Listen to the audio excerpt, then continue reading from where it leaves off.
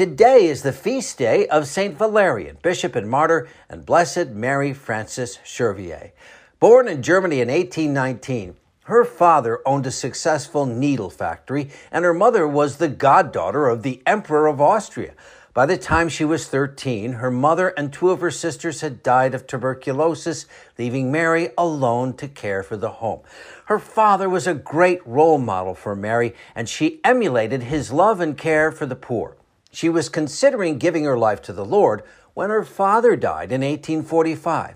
With the help of her spiritual director, Mary made the decision to join the secular Franciscans. Within a year, she and four of her companions established a new order, the Poor Sisters of St. Francis, dedicated to care for the poor.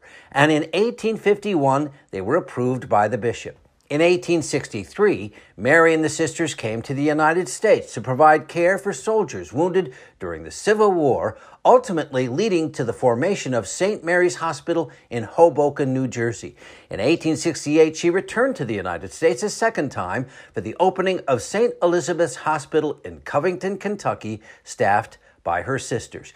She died in Germany on this day in 1876 with 2,500 Poor Sisters of St. Francis, staffing hospitals and caring for seniors around the world. She was beatified in 1974 by Pope Paul VI. Blessed Mary Frances Schervier, please pray for us. I'm meteorologist Mike Roberts for Covenant Network. Have a blessed day.